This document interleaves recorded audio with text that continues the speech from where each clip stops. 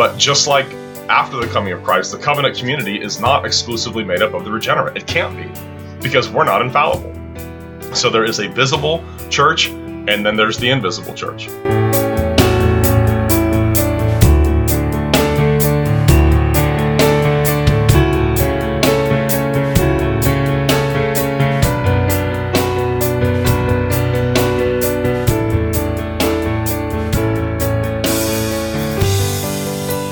Welcome to the Protestant Witness. I'm your host, Pastor Patrick Hines, here in Kingsport on the Pastor Bridwell Heights Presbyterian Church.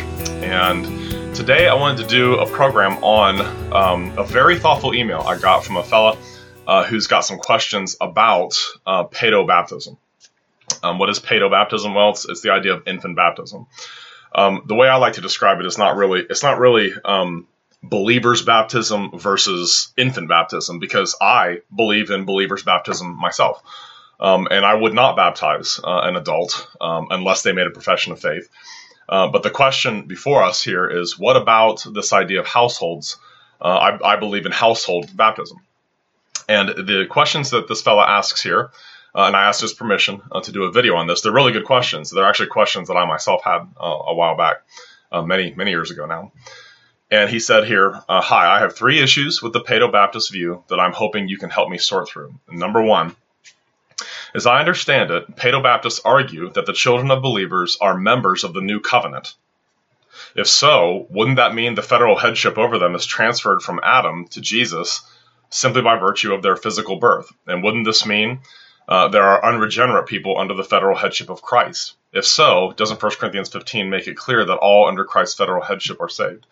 The answer is no. One of the things I've noticed to the issue are the children of believers members of the new covenant? No, they are not.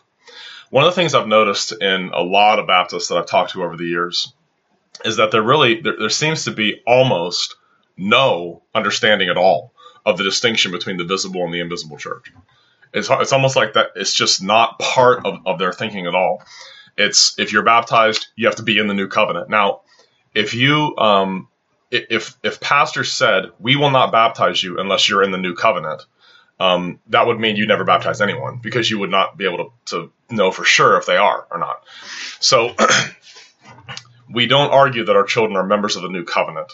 We make a distinction, because the Bible does, between the invisible church, all of the elect of God across all the ages of time, from the beginning to the end, those chosen in Christ before the foundation of the world, and the visible administration of the covenant of grace. There's a distinction between those two things. And the fact of the matter is, people have said to me, well, what covenant are your children in? To me, that's the same as asking, well, what covenant was Esau in? What covenant was Ishmael in? Esau, God did not establish his covenant with Esau. God did not establish his covenant with Ishmael. Both were circumcised, though. And both were raised as part of the covenant community, because they were part of Abraham's household. But neither of them, although they bore the sign, neither of them were in the Abrahamic covenant. And this is the thing that I've noticed, especially among Reformed Baptists, that I don't see them really seeing this at all. The Abrahamic covenant and the new covenant are essentially identical. They are essentially identical to one another. And because both of them are only with the elect. Only with the elect. You're not in the Abrahamic covenant by birth. You received the sign by birth, yeah. You received the sign and were raised in the covenant community. But just like after the coming of Christ, the covenant community is not exclusively made up of the regenerate. It can't be, because we're not infallible. So there is a visible church, and then there's the invisible church. And so, no, we don't believe our children are in the new covenant any more than anyone prior to the coming of Christ would have assumed that their children were in the Abrahamic covenant. Remember what Jesus and John the Baptist dealt with was people who thought that very thing. We have Abraham as our father. Remember what Jesus said to them at the Feast of Tabernacles in John 8? I think it's in 8:44. You are of your father, the devil. Do not think that you can say, we have Abraham as our father. You're of your father, the devil, and his will you want to do. And who are the true children of Abraham? It's Jews or Gentiles, anyone before or after the coming of Christ that believes in the promise of God. Of course, they were looking forward to the coming of Jesus. We now look backward to the coming of Jesus. So there's not 2 separate covenants here. There's one gospel, Galatians 3:8. Abraham had the gospel preached to him. I remember Archibald Alexander Hodge pointing that out in his commentary on the Westminster Confession when I was working through this baptism issue years ago, and thought, wow, the Apostle Paul says that Abraham had the gospel preached to him. How could that, the gospel is the death, burial, and resurrection of Jesus Christ. How could that have been preached to Abraham? But you see, that's what covenant theology is all about. Abraham, as Jesus himself says in John 8, Abraham looked forward to seeing my day, Jesus said. He saw it and was glad. What was Abraham's faith ultimately in? The coming seed of the woman, the one who would fulfill that covenant promise with all of the elect. So, as Jesus teaches us, you could no more be born into the Abrahamic covenant than you could be born into the new covenant. Because they're essentially identical to one another, because both of them are with the elect. And here's one of the biggest mistakes I see made. Greg Welty makes this error over and over again. Fred Malone, in his book, The Baptism of Disciples Alone, which is really misnamed. The book should be called The Baptism of Professing Disciples Alone. But anyway, the error that they make constantly is they really do treat the Abrahamic covenant as if it is the old covenant. It's not. The Abrahamic covenant is not the old covenant. The Abrahamic covenant is completely distinct from the old covenant, completely different from the old covenant. Look at Galatians 4:21-31. Paul explains that one is a covenant of gratuitous promise, the other is a legal covenant. Okay, look at Galatians 4:21-31. I've preached entire sermons on that, on this topic, to help people see that if you fold the Abrahamic covenant into the old covenant, you're going to have a massive problem. A massive problem, because Paul's entire discussion of how we're made right with God really doesn't even make reference to the new covenant. It refers only back to the Abrahamic promise. Every time someone is a believer, every single time, before and after the coming of Christ, they fulfill the oath that God swore to Abraham in Genesis 15:17, where the smoking firepot passed between the pieces, where God told him, look at the stars and count them if you can, so shall your descendants be. How is that promise fulfilled? In the elect coming to faith. Every star that he saw, figuratively speaking, is a true believer, one of the elect of God. So the Abrahamic covenant is an effectual covenant only with the elect. The new covenant is an effectual covenant only with the elect. Okay, and that's going to get into this next question here. I realize this is a more common objection, but I have never heard a sufficient response. What about the quotation of Jeremiah 31 and Hebrews 10? He means Hebrews 8, but he said Hebrews 10. That's just a typo on his part. Doesn't that seem to indicate that all those in the new covenant will be regenerate? Yes. Everyone in the new covenant is regenerate, just like everyone in the Abrahamic covenant is regenerate. You couldn't be born into the Abrahamic covenant, but you could be born into the covenant community. You can't be born into the new covenant, but you can be born into the covenant community. See, and here's the thing. There is the elect. God has his elect. He knows who they are. And then there's the visible church. The visible church has always consisted of those who profess faith in the true religion, or in our case, since we're after the coming of Christ, those who profess faith in Jesus Christ and their households and their children. That's the visible church. Now, so we look at our children as part of our church, but they're non-communicant. It's a very interesting thing. People will say, well, if you're going to baptize them, then they should be able to take communion too. And that's just not the case at all. If you look at Exodus chapter 12 at the institution of Passover, I believe it's verse 36. When the people do the Passover, and their children would ask, what is the meaning of this service that you're doing? What does this mean in the Passover? And if I can find it here, Exodus... Anyway, it's in Exodus chapter 12. It might be verse 26, I believe. Exodus 12. Yeah, there it is. Not 36, 26. Exodus 12, verse 26. Listen closely to this. And it shall be when your children say to you, when they're taking the Passover together as a household, what do you mean by this service? Now, note it's very clear there. The Hebrew is very, very clear. They're not asking, what is the meaning? What do we mean by this service? Remember, what is the New Testament parallel to the Passover? The Lord's Supper. It seems to me, it looks very clear to me, children did not participate in the Passover, although the Passover meal, although they were there present for it. Now, they were circumcised and part of the community, and their parents had to embrace their covenantal duties. Think about Deuteronomy 6. You shall speak it; these things shall be in your heart, and you shall teach them diligently to your children. You shall speak of them when you walk by the way, when you lie down, and when you rise up, when you sit in your house, etc., etc. So all these things are part of the covenantal responsibilities. Those same duties are for parents in the New Covenant era as well. They have the very same commands. Ephesians chapter 6, verse 4. Fathers, raise your children in the paideia of God, in the nurture and admonition of the Lord. And so those very same commands, think of Genesis 18, where God said of Abraham, I have known him in order that he may command his children and his household after him to know the Lord, to do justice and righteousness, etc. And so all this stuff about, well, what do you think about presumptive regeneration? I don't believe in presumptive regeneration, because the call of parents to evangelize their children is Old Testament teaching and New Testament teaching. There is no, well, you just assume they're Christian. No, you don't do that.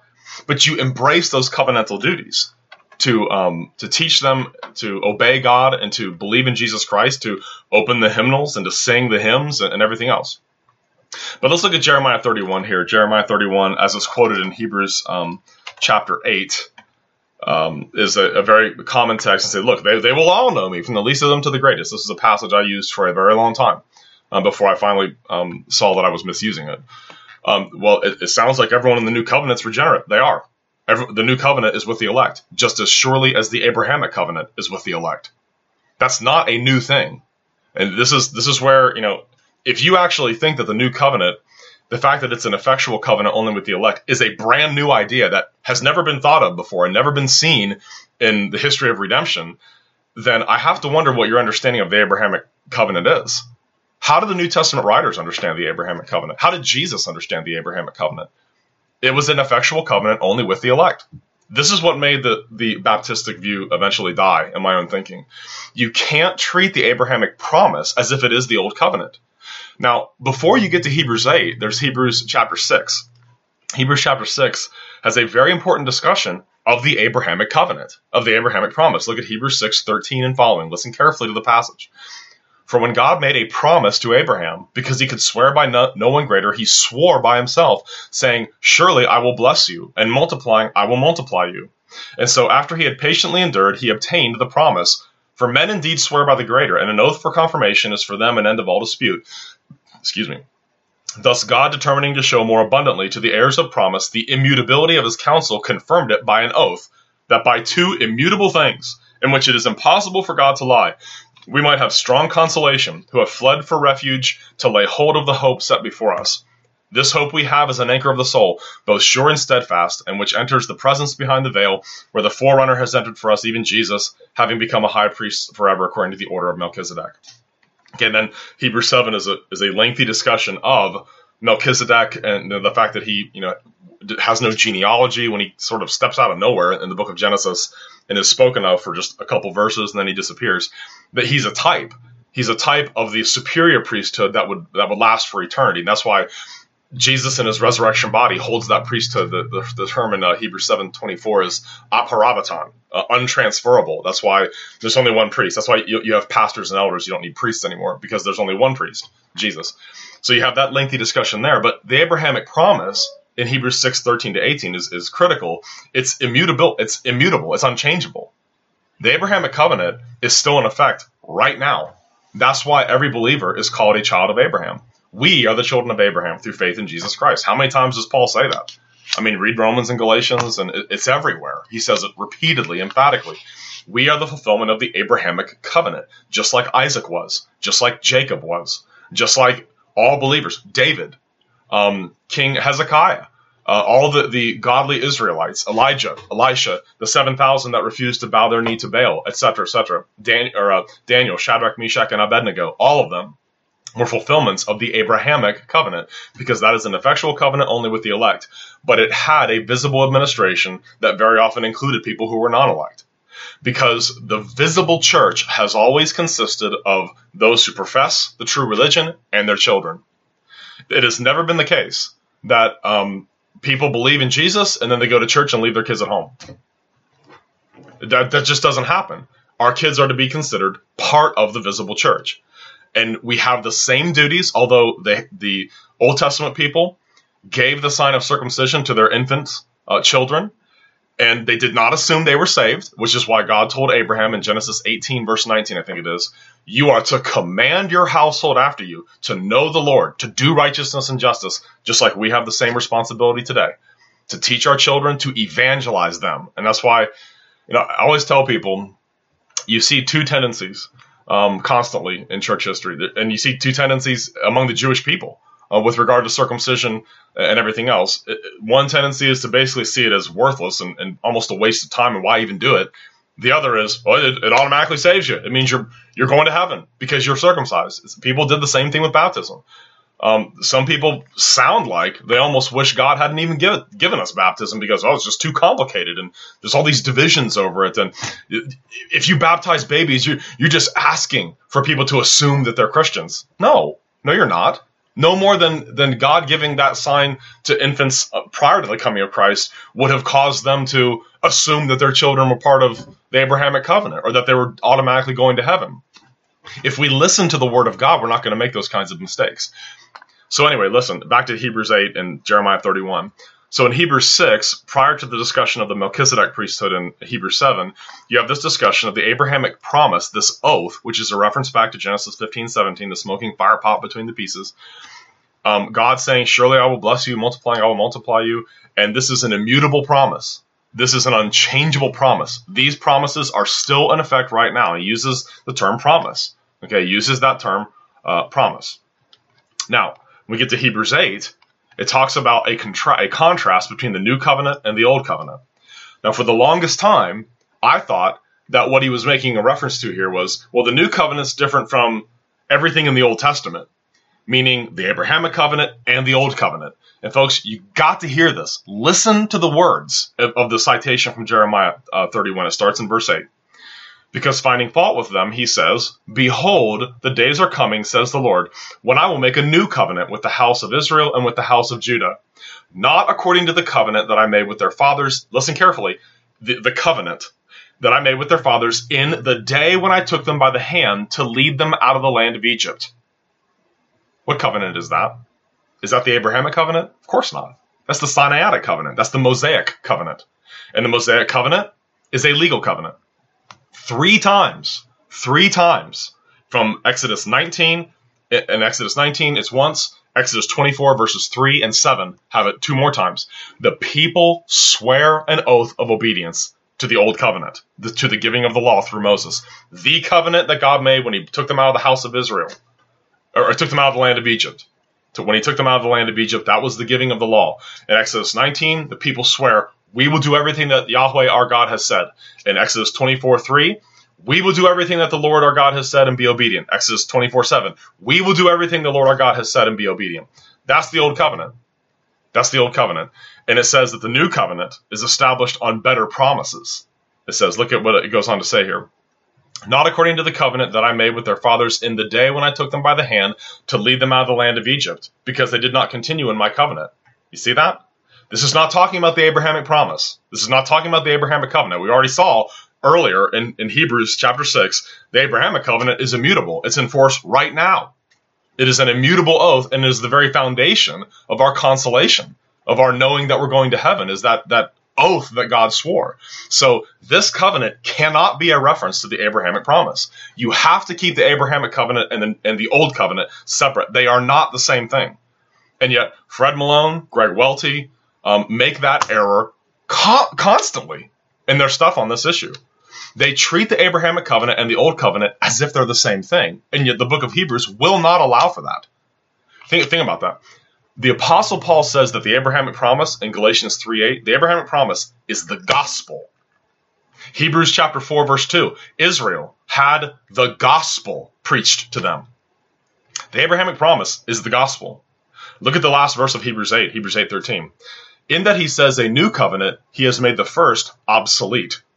Now what is becoming obsolete and growing old is ready to vanish away. If you include the Abrahamic covenant as the old covenant, Paul says that the Abrahamic covenant is the gospel. So I guess the gospel is obsolete and is growing old and vanishing away. Obviously, that's a massive error. The Abrahamic covenant is immutable. It is still in force right now. The Abrahamic covenant is an effectual covenant only with the elect. So this idea, well, the new covenant, they will all know me. That's the Abrahamic covenant too. It's identical to it. And yet the new covenant has a visible administration that obviously includes households, just like it did before the coming of Christ. See, this is the issue here. What you don't see What you don't see after the coming of Christ is a change in this concept. You see an individual believes and a household is baptized. An individual believes and a household is baptized. Now, when I was still a Baptist, I was very comfortable. Just pitch every one of them to me. Acts 10, I can answer it for you. Everyone heard. Akuo means understand. So the babies couldn't have understood. Okay. Then Acts chapter 16 and Lydia and her household. There's a way you could understand it that would not necessitate babies or infants or toddlers or anything like that. And it's like passage after passage. I was comfortable dealing with them individually and eventually became a little bit disillusioned. Why do I have to come up with a way of diffusing all these passages? What's very clear here is that the concept of household solidarity with regard to the administration of the covenant of grace has not changed. The visible church is still those who profess to know Jesus Christ and their children and their families. And so they are part of the church just like they were before the coming of Christ. And they were to be instructed by their parents. Deuteronomy 6, Genesis 18, 19, Deuteronomy 11, Deuteronomy 17, Deuteronomy 21. I mean, how many times does it say, fathers, instruct your children when you sit in your house, when you walk by the way, when you lie down, when you rise up, over and over and over and over again. Psalm 78, we will not hide them from our children, that they may put their hope in God. The command to evangelize your household is Old Testament and it's New Testament. The inclusion of entire families in the visible church is Old Testament teaching, that's New Testament teaching. It hasn't changed. See, now, what I would expect to see, if in fact there has been this change, and it would be a very significant change, to say now the visible church is only professing adult believers. And their kids, their households, they're not part of the community anymore. They are to be excluded. And I would think, okay, prayer is something only a Christian can do. And yet, everybody teaches their kids how to pray, whether they're Baptists or Paedo-Baptists, right? I mean, when your children sin, don't you teach them how to pray, how to confess that sin and ask the Lord's forgiveness and share the gospel with them? I mean, everyone prays with their children. Every Christian person who is conscientious is going to teach their children how to pray. And yet, if you're consistent with this Baptistic idea, you would have to say, well, until we see some signs that you're really regenerate, prayer, all you're doing by praying is provoking the wrath of God because you're not praying with a mediator. And yet we all know to train up our children to behave as Christians. And yet all along the way, we're calling them to repent and believe the gospel. And so, and to sing the hymns too. As soon as my children, and I have a big family, as soon as my children could hold a hymnal, they were not allowed to sit in church and draw on stuff and putter around. They were to be participants. We, in this household, in this family, you are going to show proper respect to God, and you are going to participate in worship. And as soon as you can hold a hymnal and find the page number, you are to turn there and to sing God's praises. And it would never have occurred to me to say, well, we need to wait and see if you're regenerate or not, because only a Christian can worship God. Isn't that true? Only a regenerate person can really worship God. Unregenerate people can't worship God, because it's just hypocrisy then. And yet, every parent, a Christian parent, instinctively knows, I need to teach my children how to behave like Christians. And yet, I know that they still need to be regenerated and born again. Just like before the coming of Christ, so it is today. Fewer things are clearer in Scripture than the fact that the gospel has not changed. Paul belabors the point. Genesis 15:6, Abraham believed in God and it was accounted to him for righteousness. And he says it wasn't just written for him, but for us as well. It shall be imputed to us, Romans 4:22 and 23. And so we are the ones who, together with Old Testament believers, New Testament believers, are justified by faith alone. We believe and are accounted as righteous. And yet the visible administration of the covenant of grace is not infallible. And you don't have a perfectly regenerate church, and we never will. It has always been professing adult believers and their households and their families. And that's why, boy, I tell you, if this really has changed in the New Covenant, aren't the New Testament writers pretty sloppy? I mean, wouldn't you want to be careful about saying so-and-so believed and then their household was baptized? And Paul talks about the first fruits of Achaia in 1 Corinthians chapter 1. I baptized the household of Crispus and Gaius, and I don't know if I baptized any other. And there, clearly he means any other households. Wouldn't you think that if this has changed and the household principle is terminated now, which is what the Baptists are saying, that concept is out of the new covenant, wouldn't you think that they would say, so-and-so believed and was baptized, end of story, move on to the next account? Why talk about a household being baptized? Isn't that pretty sloppy? Well, I think that the implication is quite clear. Covenant theology, recognizing that the Abrahamic covenant is not the old covenant and that it's still in force right now, that it is an effectual covenant only with the elect, and yet it had a visible administration that often included the non-elect. And the thing is, people will say, well, you're saying circumcision could rightly be given to someone, a horrible man like Ahab, and all these terrible, horrible, awful Israelites. Well, much like the New Testament church, the Old Testament church failed very often to practice church discipline and throw people out. I mean, read through the Old Testament. There were measures in place to excommunicate people and to get them out. And very often they didn't do that, just like the church today very often doesn't. And so church discipline is real important. But the way that God has gathered his people has not changed. It's always been adult believers and their children. You don't assume they're believers, but you don't assume they're reprobate too. Every time a Baptist asks me, well, what's your view on presumptive regeneration? I always fire back with, well, what's your view of presumptive reprobation? Do you assume all of your children are reprobates, that they're never going to come to Christ and that they're hellbound? Well, no, of course not. Well, I don't assume that that they're going to heaven. What do I assume? Here's what I assume. I'm supposed to obey the scriptures. I am to teach them diligently the gospel, call them to repentance and faith, and to raise them in the nurture and admonition of the Lord. That is what I assume.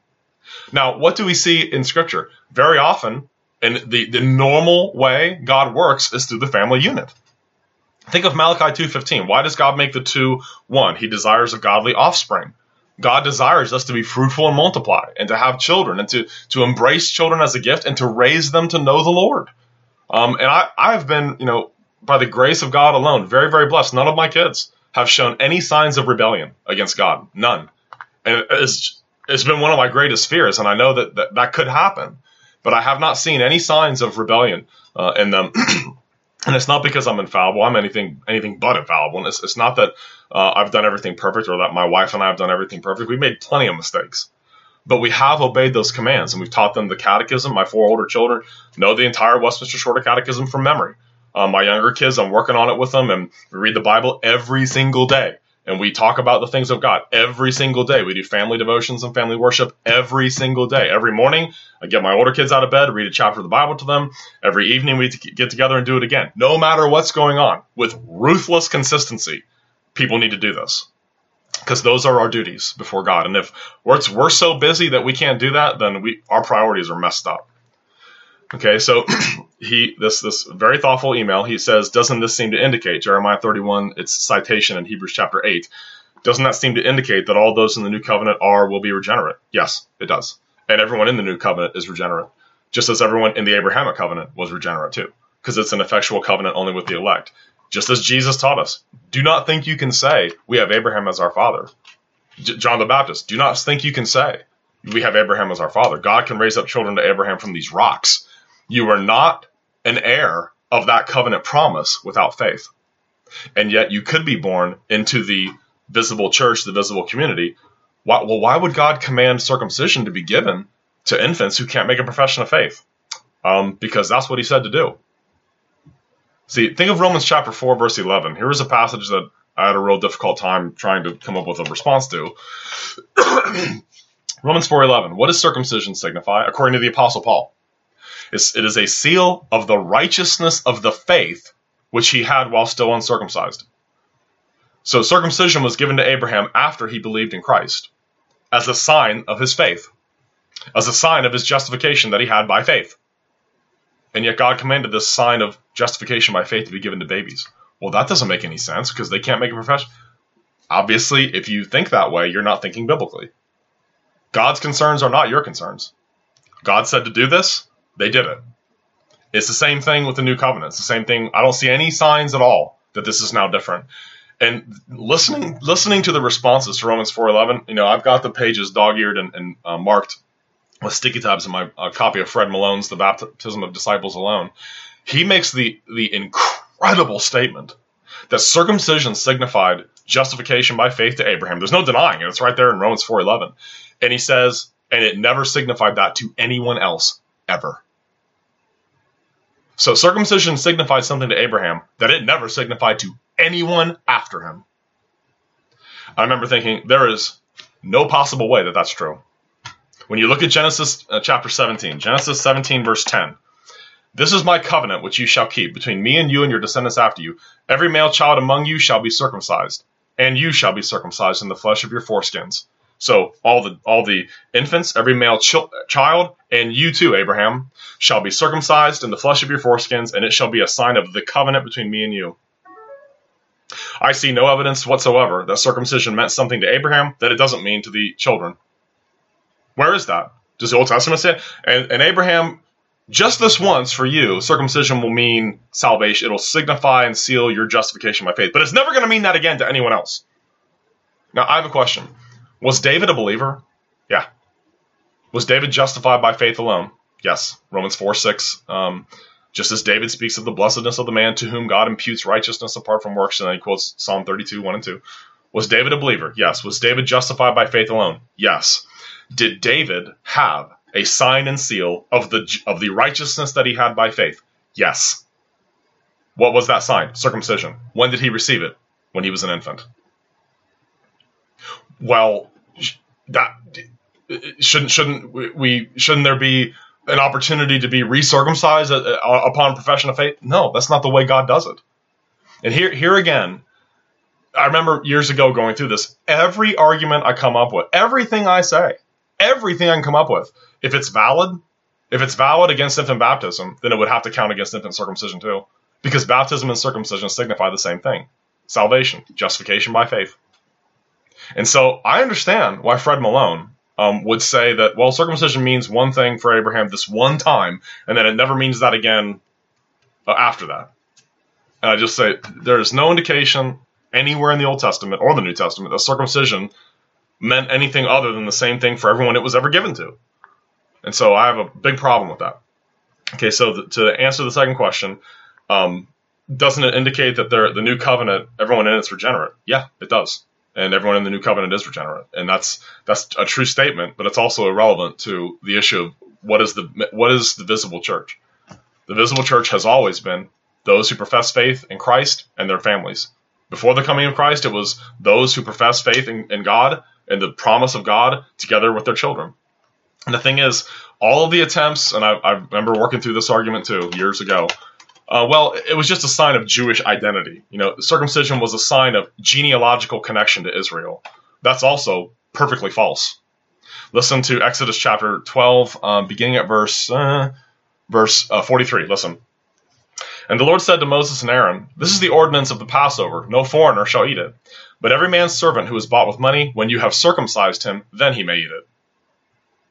So people who were not the descendants of Abraham, people who were not genealogically connected to Israel, would be circumcised, and then they could take the Passover. What does that remind you of?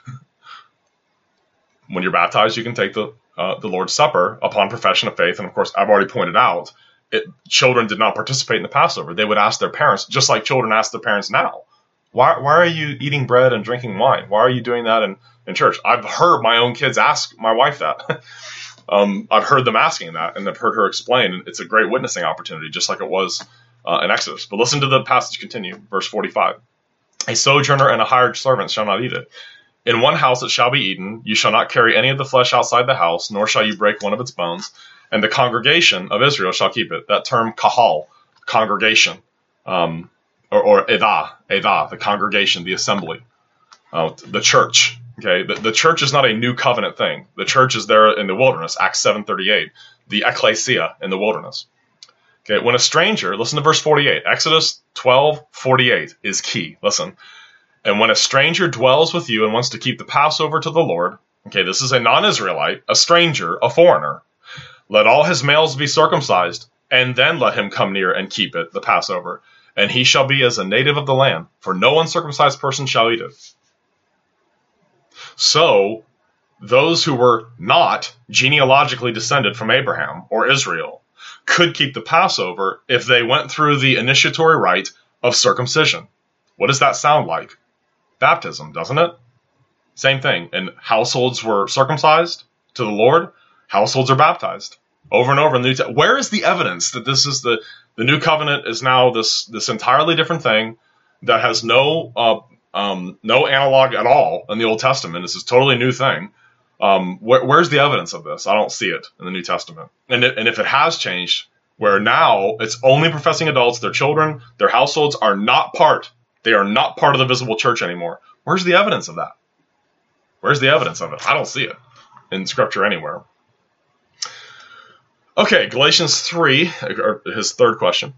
In Galatians 3, Paul says those of faith are the sons of Abraham. So if the promise is to Abraham and his offspring, Christ, and we are included because we are in Christ through faith, wouldn't that mean it is to those who are the spiritual descendants of Abraham, not the physical? Yes, exactly correct. If so, shouldn't that lend itself to the baptism of believers only since only believers would be heirs according to the Abrahamic promise? No. No more than that would necessitate only believers prior to the coming of Christ should be circumcised. That you have to look and wait for signs that that person is actually a true believer because God commanded it. You see, the question assumes that there is no effectual covenant only with the elect prior to the coming of Christ. And that's just not the case because the Abrahamic promise is that. It is that. So, yeah. All right, so the last paragraph here. And just to show you that I'm not trying to play some sort of gotcha game, I can see potential flaws in the Credo Baptist argument, which I have brought to my pastor to try to help me work through. The foremost problem I see is that 1 Corinthians 7:14 really does seem to be using covenantal language to describe the children of believers. I commend you for that, for sure. Because the interpretations, and he even says, none of the Credo interpretations of that passage I've heard have been satisfactory to me. I agree, they're not satisfactory. I've heard people say, in fact, John Gill even says this, and there's another fellow, Brian Borgman, argues that, or Malone argues this. Actually, I think Malone argues one of two things here. Anyway, the two main things I've heard from that side are, this is referring to a Christian influence, that holy, as opposed to unclean, means you have a Christian influence in your life, which is clearly not the case. The terms are covenantal terms. They're taken directly from the Septuagint. There's, I think it's 150 times clean versus unclean, meaning inside the camp versus outside the camp, in Leviticus and in the Old Testament law. The other interpretation is that this is referring to the legitimacy of births, that God does not recognize children as being legitimate unless both parents are believers. And I remember hearing that thinking, how could anyone seriously think that that's what he's talking about here? So God doesn't recognize if two non-Christians are married, their children are still illegitimate in God's eyes? But that's an awfully high price to pay to just. The thing is, the passage, I think there's implications there for the issue of baptism, but it really isn't even talking about that issue. But yes, they are holy, hagios. That is speaking in covenantal terms. I agree completely. Okay, so he says, so I'm not just trying to find a way to hold up to my traditions. I have a 3-year-old son and wish to be obedient to our Lord regarding whether or not I should be giving the covenant sign to him. So this is more than an intellectual exercise in theology to me. Obedience to our Lord is at stake, and I understand the gravity of that. Okay, very, very thoughtful email. Obviously a very sharp guy. He knows, he understands the issues and has studied them. I hope this has been helpful. I think the key issue, what I've noticed again and again in my discussions with very sharp Baptists over the years has been, there almost seems to be, it's like there's no doctrine of the visible versus the invisible church. It's like the visible church has got to mirror the invisible church as closely as possible. We've got to try our best to make it mirror that. And I say, look, the indications that we see in Scripture is that the gospel has not changed. Only how much we know about it has changed. So it's not a difference in kind. The new covenant is not a difference in kind. It's only a difference in degree of knowledge. We know a lot more. We know a lot more about the seed of the woman, the coming Messiah, than Abraham did. And yet, as Jesus says in John 8, I think it's verse 56 and following, Abraham rejoiced at the thought of seeing my day. He rejoiced at the thought of seeing my day. He saw it and was glad. David was looking forward to the same hope as well. Job was looking forward to the same hope. I know my Redeemer lives. And so they were all looking forward to the same thing, to the Redeemer, to the man who would come and rescue his people from their sins. And the visible administration of the one covenant of grace has always been professing adult believers in their households. And that wasn't just a Jewish thing. Circumcision is not a sign of ethnic identity or Jewish identity. circumcision has a provision in Exodus chapter 12. If a foreigner, someone who is a pagan from outside of Israel, wants to join the community and partake of the Passover and has an interest in the one true God, their household is to be circumcised, and then they can be brought in and to be treated as a native of the land. Doesn't that sound so much like baptism? Now, I remember reading the subordinate documents to the 1689 London Baptist Confession, and they try to make this argument that circumcision is just about Jewish identity. And I just think that is clearly not the case. Circumcision, according to Paul in Romans 4:11, is a sign of personal salvation. And yet it was given to infants who could make no profession of that. And so the association of baptism to faith is not an argument against the practice of infant baptism. So I hope that's been helpful. I hope this fellow will correspond some more. I hope this video has been helpful to him. I appreciated his email. I've been corresponding with a number of folks. I preached a couple sermons on this. I'll link to them in the description of this video. And people have told me that they have found those sermons, and I put the manuscripts up in PDF form on Sermon Audio, so you can download them and look at them that way if you'd like to. The people are welcome to correspond on this issue. I think it's a very important issue. It's an issue that I started really studying in earnest. I wasn't raised in Reformed churches. I was raised in Baptistic circles. I was never a Reformed Baptist, but I became Reformed in my soteriology. And as I was working through covenant theology, I remember discovering, man, most Reformed denominations practice infant baptism. Why do they do that? And then understanding the structure of biblical covenants, the very close tie between the New Covenant and the Abrahamic promise, and understanding the Abrahamic promise is not the Old Covenant. And so when Hebrews chapter 8 cites Jeremiah 31, and well, the New Covenant is different from the Old Covenant. Yeah, it's different from the legal covenant at Sinai, where the people 3 times swear an oath of obedience. That covenant was not a promise covenant like the Abrahamic promise was. The Abrahamic oath was. So the Abrahamic covenant is not the Old Covenant. So when you read the citation from Jeremiah 31 and Hebrews 8, that's not contrasting the New Covenant with the Abrahamic promise. And especially because in the very same book of Hebrews, 2 chapters earlier, he says the Abrahamic covenant is immutable. It can't change, and it's always in effect. So the New Covenant is enacted upon better promises, meaning those Abrahamic promises, which is why Paul, in his entire discussion of justification in Romans 4, makes reference to Abraham and the promises made to Abraham. Every single time someone is a true believer, they are a fulfillment of that promise. And that was prior to the coming of Christ and after the coming of Christ.